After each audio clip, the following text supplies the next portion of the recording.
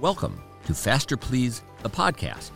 I'm your host, Jim Pethokoukis. Several times a month, I'll feature a lively conversation with a fascinating and provocative guest about how to make the world a better place through scientific discovery, technological innovation, and economic growth. You're also going to want to check out my Faster Please newsletter. You're on Substack throughout the week for fresh essays, Q&As, and stories from around the internet and around the world. On Faster Please, the podcast, I've interviewed guests on exciting new technologies like artificial intelligence, fusion energy, and reusable rockets. But today's episode explores another possible next big thing, biotechnology. To discuss recent advances in CRISPR gene editing and their applications for medicine and other areas, I'm sitting down with Kevin Davies. Kevin is executive editor of the CRISPR Journal and author of the excellent 2020 book, Editing Humanity, the CRISPR Revolution and the New Era of Genome Editing. Kevin, welcome to the podcast. Great to be here, thanks. When people talk about AI, for instance, they might be talking about different versions or applications of AI, machine learning being one. So when we talk about CRISPR, are we just talking about one technique, the one they figured out back in 2012? Are there different ones? Are there improvements? So it's really a different technique? So how has that progressed? I think you're right. CRISPR has become shorthand for genome editing, but the version of CRISPR that won the Nobel, that was recognized with the Nobel Prize 3 years ago, 2020, to Jennifer Doudna and Emmanuel Charpentier, was for one, we can call it the traditional form of CRISPR, and if I refer to it again, I'll call it CRISPR-Cas9. Cas9 is the shorthand name for the enzyme that actually does the cutting of the DNA. But we are seeing extraordinary progress in developing new, in even more precise and more nuanced forms of genome editing. They still kind of have a CRISPR backbone. They still utilize some of the same molecular components as the Nobel Prize-winning form of CRISPR. But in particular, I'm thinking of techniques called base editing and prime editing, both of which have commercial, publicly funded biotech companies pushing these technologies into the clinic.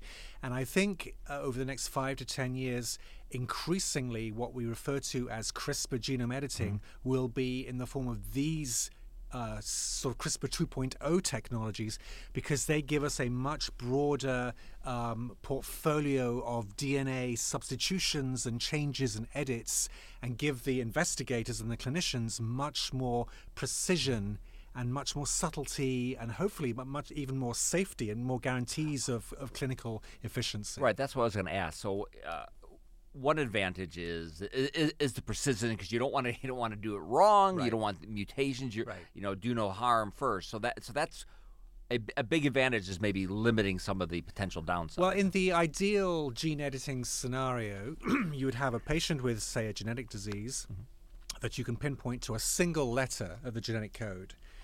And we want to fix that. We want to zero in on that one letter, A, C, T, or G is the 4-letter alphabet of DNA, as I hope most of your listeners know. And we want to revert that back to whatever the most normal, healthy people have in their genetic code at that specific position. CRISPR-Cas9, which won the Nobel Prize, is not the technology to do that sort of single base edit. It can do many other things, and the success in the clinic is unquestionable already in just a few years. But base editing, and in particular prime editing, are the two most furthest developed technologies that allow investigators to pinpoint exactly where in the genome we want to make the edit, and then without completely cutting or slicing the double helix of DNA, we can lay up the sort of the section of DNA that we want to replace, and go in and just perform chemistry on that one specific letter of DNA. Now, this hasn't been proven in the clinic just yet, Right. but the early signs are very, very promising that this is going to be the breakthrough genome editing technology over the next 10 to 20 years. Is CRISPR in the wild yet, or Yeah. are we still in the lab? Yeah. No, we're in the clinic. We are in human patients. So there's at least 200 patients who have already been in or are currently enrolled in clinical trials. And so far, the early results, there's a few caveats and exceptions, but so far the overwhelming mood of the field is one of bullish enthusiasm. I don't want to complete this interview without sort of singling out this one particular story, which is the clinical trial that has been sponsored by CRISPR Therapeutics and Vertex Pharmaceuticals for sickle cell disease. So these are primarily African American patients in this country because the sickle cell mutation arose in Africa some 7,000 years ago. And so we're talking about like a pretty big share of the African American population. This is about 100,000 patients just in America, in the U.S. alone, and it's been a neglected disease for all kinds of reasons, probably beyond the scope of our discussion. But the early results in the first few dozen patients who have been enrolled in this clinical trial called the Exa-cel clinical trial, they've all been cured, pretty much all cured, meaning no more blood transfusions, no more pain crises, no more emergency hospitalizations. It is a pretty miraculous story. This therapy is now in the hands of the FDA and is speeding towards, barring some unforeseen complication or the FDA setting the bar so high that they need the investigators to go back and do some further checks. This should be approved before the end of this year. There's a catch, though. This will be a therapy that, in principle, will become, once approved by the FDA and the EMEA in Europe, of course, will become available to any sickle cell patient. The catch will, of course, be the cost or the price that the companies set, because they're going to look for a return on their investment without, and this is it's a fascinating discussion. There's no easy answer. The companies need to reward their shareholders, their investors, their employees, their staff, and of course build a war chest to invest in the next wave, the next generation of CRISPR therapies. But the result of that means that probably we're going to be looking at a price tag of, I'm seeing figures like $1.9 million per patient.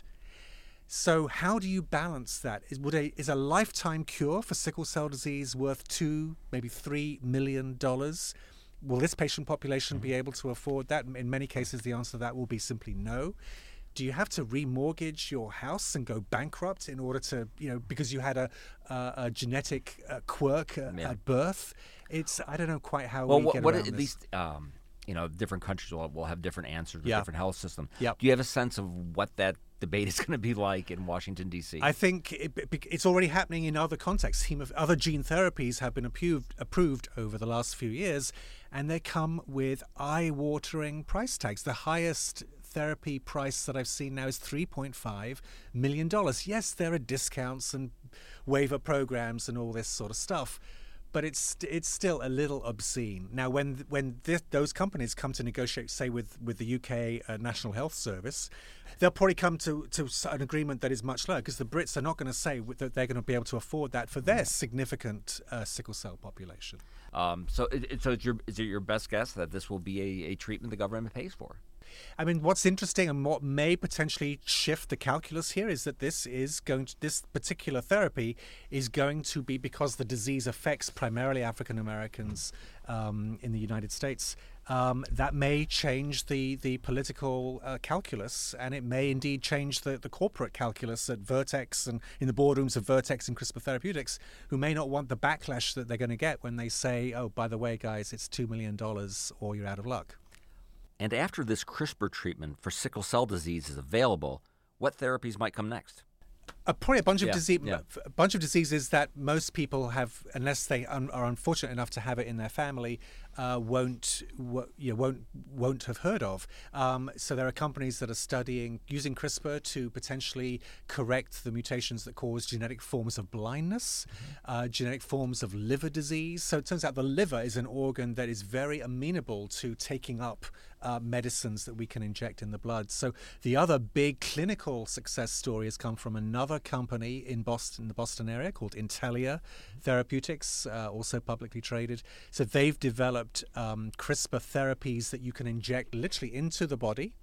rather than taking cells out and doing it in the lab and then putting those cells back in, as in the case of I'm sickle not cell. sure that was actually maybe even clear that you can do it more than one way. Yeah. And it obviously sounds like it'd be better if they could just inject you. Exactly. Right. So that's why people are really excited about this, because this now opens up the doors for treating a host of diseases. And I think over the next few years we will see a growing number of diseases. So, and it won't just be these rare sort of genetic diseases with often unpronounceable names. It may be things like heart disease. So there's another company also, they're all in Boston it seems, Verve Therapeutics, which is taking one of these more recent gene editing technologies that we talked about a minute ago, base editing, and saying that there's a gene that they're going to target that has been clearly linked with cholesterol levels, and if we can squash production of this gene, we can tap down cholesterol levels. That will be useful in the first instance for patients with genetic forms of high cholesterol, fair enough.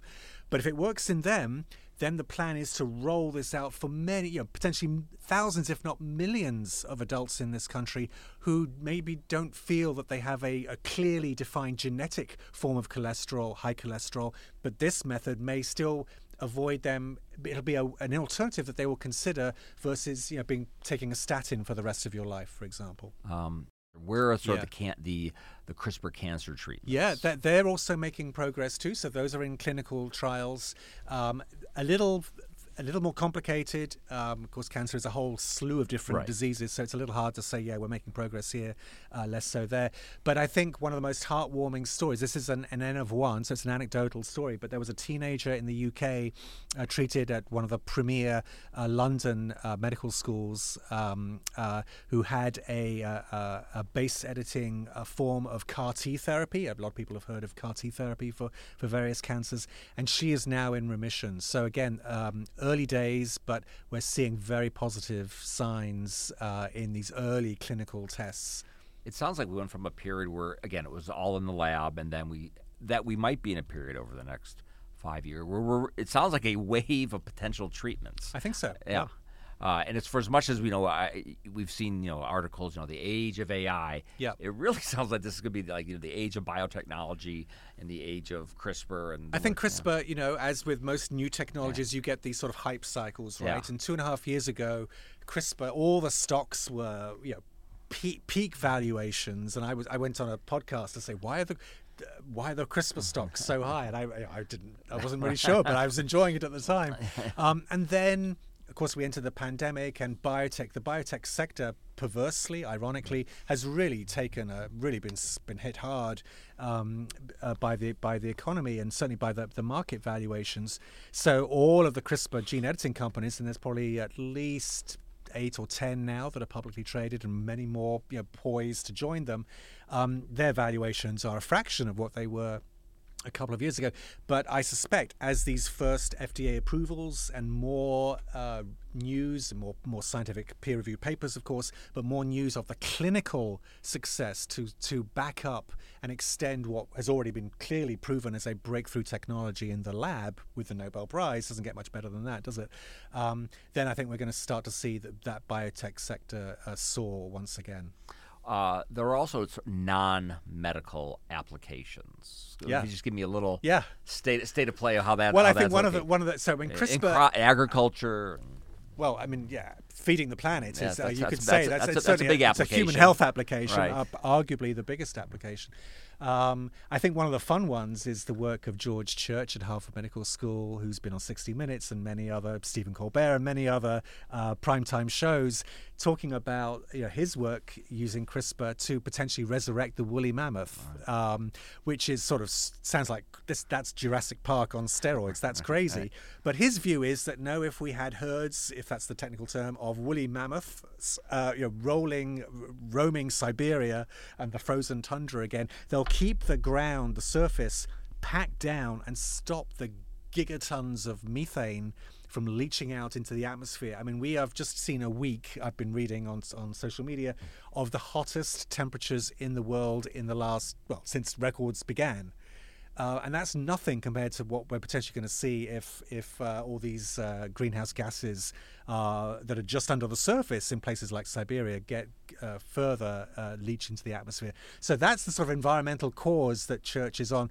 I think many people think this is a rather foolish notion, but he's launched a company to get this off the ground called Colossal Biosciences, and they're raising a lot of money, it appears. And, I'm curious to see how it goes. I wish him well. Also, from speaking of climate change, making crops more resilient to the heat. That's another. Yeah, we just one of the journals I'm involved in called Gen Biotechnology just published a paper in which investigators in Korea have used CRISPR to modify a particular gene in the tomato genome. You say tomato, I say tomato, to make it a higher source of vitamin D.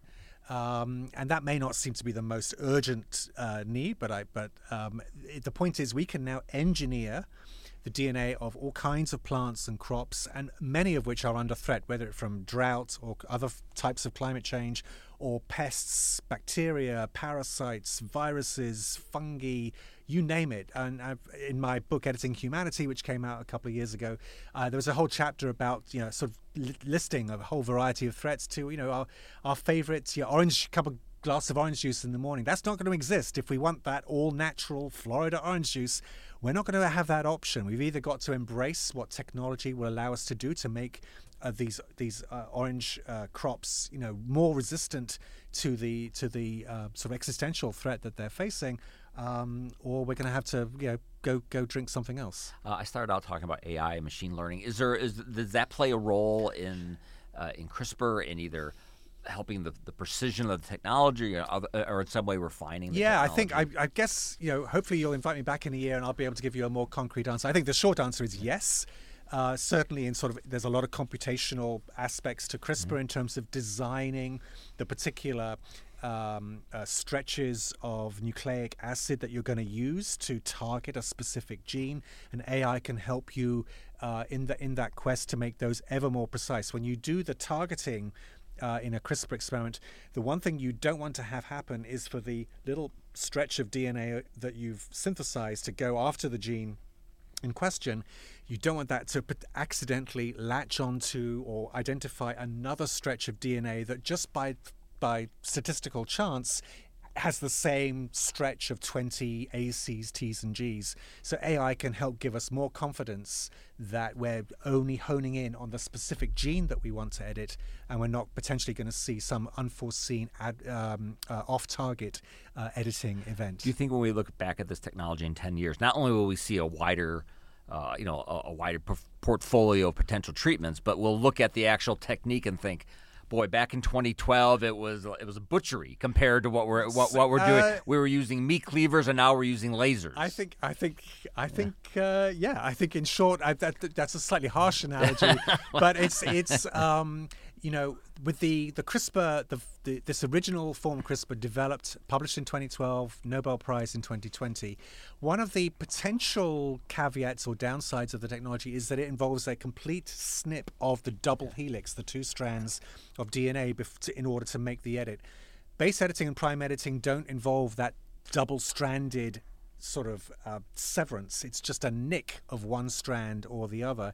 So it's a much more friendly, genetically friendly form of gene editing, as well as other aspects of the chemistry. So I think we're going to see, we look forward to seeing how base and prime editing perform in the clinic. Now, maybe they'll run into some unforeseen hurdles, and people will say, you know what, there was nothing wrong with CRISPR. Let's keep performing using the originally developed system. But I'm pretty bullish on what base and prime editing can do, based on all of the early results that have been published in the last few years on mice and monkeys, and now we're on the brink of going into the clinic. Right. This podcast is usually very optimistic, so we're going to leave all the negative stuff for this part of the podcast. We're going to rush through all the downsides very quickly. Yeah. First question. Especially after the pandemic, a lot more conversation about bioweapons, and is this an issue that's discussed in this community about using this technology to create a particularly lethal or virulent or targeted biological weapon? Not much. I mean, if a rogue actor or or nation wanted to develop some sort of incredibly virulent bioweapon, there's a whole wealth of genetic techniques, and they could probably do it without involving CRISPR. I mean, CRISPR is in a way sort of the corollary of another field called synthetic biology or synthetic genomics that you may have talked about on your show. We've got now the facility not just to edit DNA, but to synthesize custom bits of DNA with so much ease and affordability compared to 5 or 10 years ago. So and we've just seen a global pandemic. When I get that question, I've had it before, I say, have we just not lived through a global pandemic? Do we really need to be engineering organisms? The natural, whether you buy the lab leak hypothesis or the bioengineering hypothesis, or it was just a natural transfer from some other organism, nature can do a pretty good job of hurting human beings. So I don't know that we need to really worry too much about bioweapons at this point. Back in 2018, there was this big controversy over a Chinese researcher who created some genome-edited babies. Is there more to know about this story since then? Has it become a hotter topic of discussion as CRISPR has advanced? It's so the Chinese scientist He Jiankui, who performed those pretty abominable experiments, was jailed for the better part of 3 years. He got early release in China. And slowly but surely, he's being rehabilitated. He's literally now moved his operation from Shenzhen to Beijing. He's got his own lab again, and he's doing genome editing experiments again. He's trying to. I saw again on social media recently. He's got a petition of muscular dystrophy families petitioning Jack Ma, the well-known Chinese billionaire, to fund his operation to devise a new gene editing therapy for patients with Duchenne muscular dystrophy and other forms of muscular dystrophy. I wouldn't want He Jiankui within 1,000 miles of my kids, because I just wouldn't trust him. And he's now more recently put out a manifesto stating he thinks we should start editing embryos again. So I don't know quite what is going on. It seems the Chinese were they threw the book at him. 3 years is not a trivial prison sentence. He was fined about $500,000. But somebody in the government there seems to be okay with him back at the bench, back in the lab, and dabbling in CRISPR. And I don't know that he's been asked, does he have any regrets over the editing of Lulu and Nana? There was a third child born a few months later as well. And he said, all he will say is that we moved too fast. That is the only caveat that he has allowed himself to express publicly. Right. We know nothing more about the children. They're close to 5 years old now. Their gene, this one particular gene that was being edited, was pretty messed up.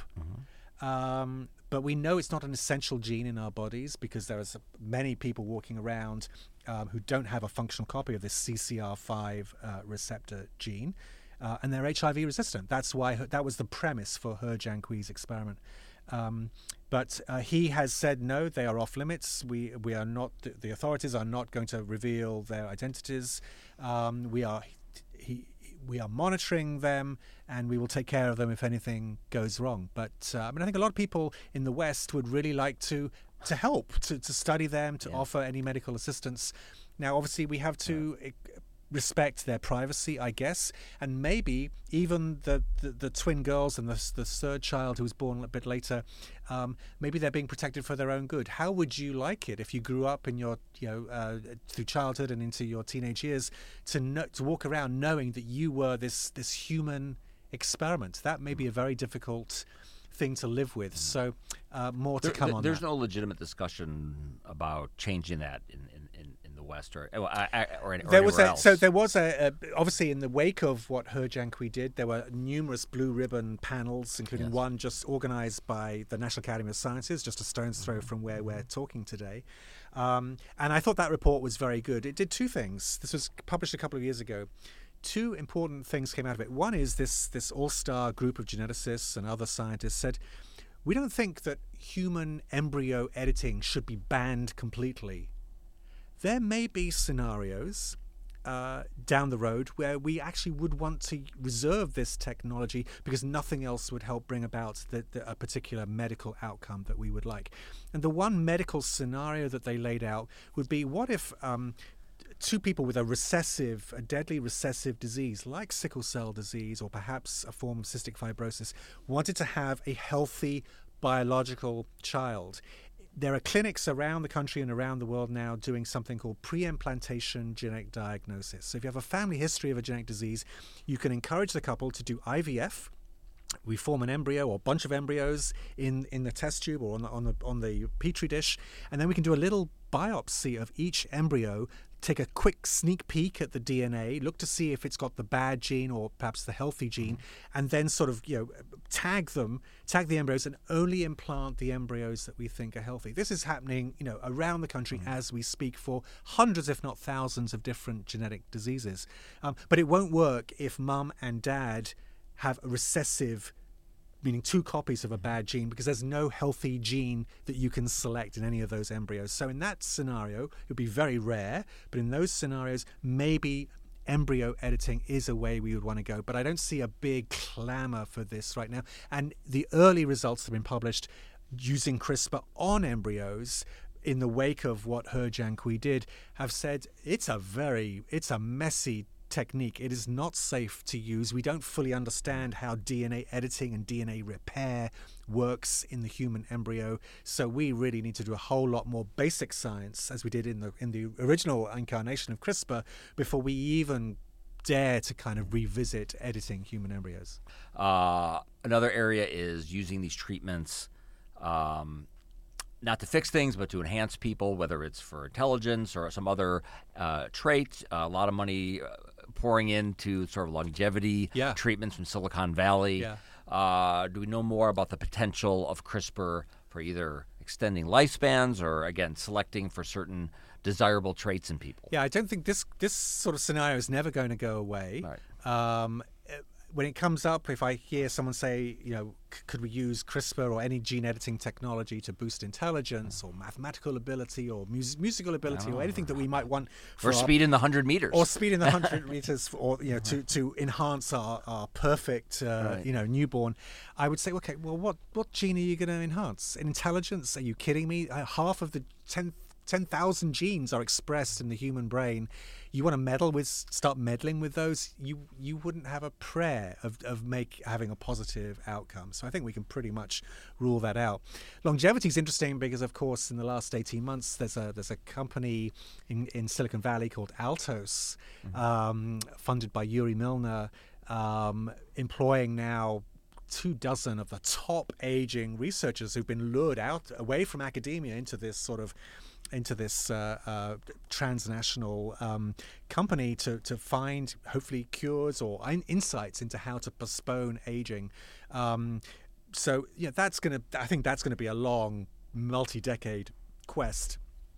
To go from that to potentially, let's edit our little embryo, our newborn son or daughter, so that they have the gift of 120 years on this, decaying, overheating planet. So there's a lot to wade through on that one. And you have another book coming out. Can you give us a preview of that? I'm writing a book called Curved Air, which is about the story of sickle cell disease. It was first described in a paper from physicians in Chicago in 1910 who were studying the curious anemia of a dental student who walked into their hospital one day. That gentleman, Walter Noel, is now buried back in his homeland, the island of Grenada. But in the 1940s, it was described and characterized as the first molecular disease. We know more about sickle cell disease than almost any other genetic disease. And yet, as we touched on earlier, patients with this who've not had the wealth, the money, the influence, they've been discriminated against in many walks of life, including the medical arena. We're still seeing tragically, videos and stories and reports of sickle cell patients who are being turned away from hospital rooms, emergency rooms, because the medical establishment just looks at a person of color in absolute agony with one of these pain crises and just assumes, they want another opioid hit. Right. Sickle cell, what is that? So there's a lot of fascinating science. There's all this hope in the gene editing and now in the clinic. And there's all this socioeconomic and another history. So I'm going to try to weave all this together in a format that hopefully everyone will enjoy reading. And hopefully a book with a happy ending. Not every book about a disease has a wonderful. Well, I think a positive note to end on is that the first American patient treated in this CRISPR clinical trial for sickle cell disease 4 years ago, Victoria Gray, has become something of a poster child now. She's been featured on National Public Radio on a whole series of interviews, and just took her first overseas flight earlier this year to London to speak at a CRISPR gene editing conference. Gave a lovely 15-minute personal talk, shaking with nerves, about her personal voyage, her faith in God, and what's brought her here now, pain-free, traveling the world, and got a standing ovation. You don't see many standing ovations at medical conferences or genetics conferences, and if ever anybody deserved it, that's somebody like Victoria Gray did. So it's a very positive, early days, but a very positive journey that we're on. Outstanding, Kevin. Glorious. I loved it. Thanks for coming on the podcast. Thank you so much for having me. Cheers.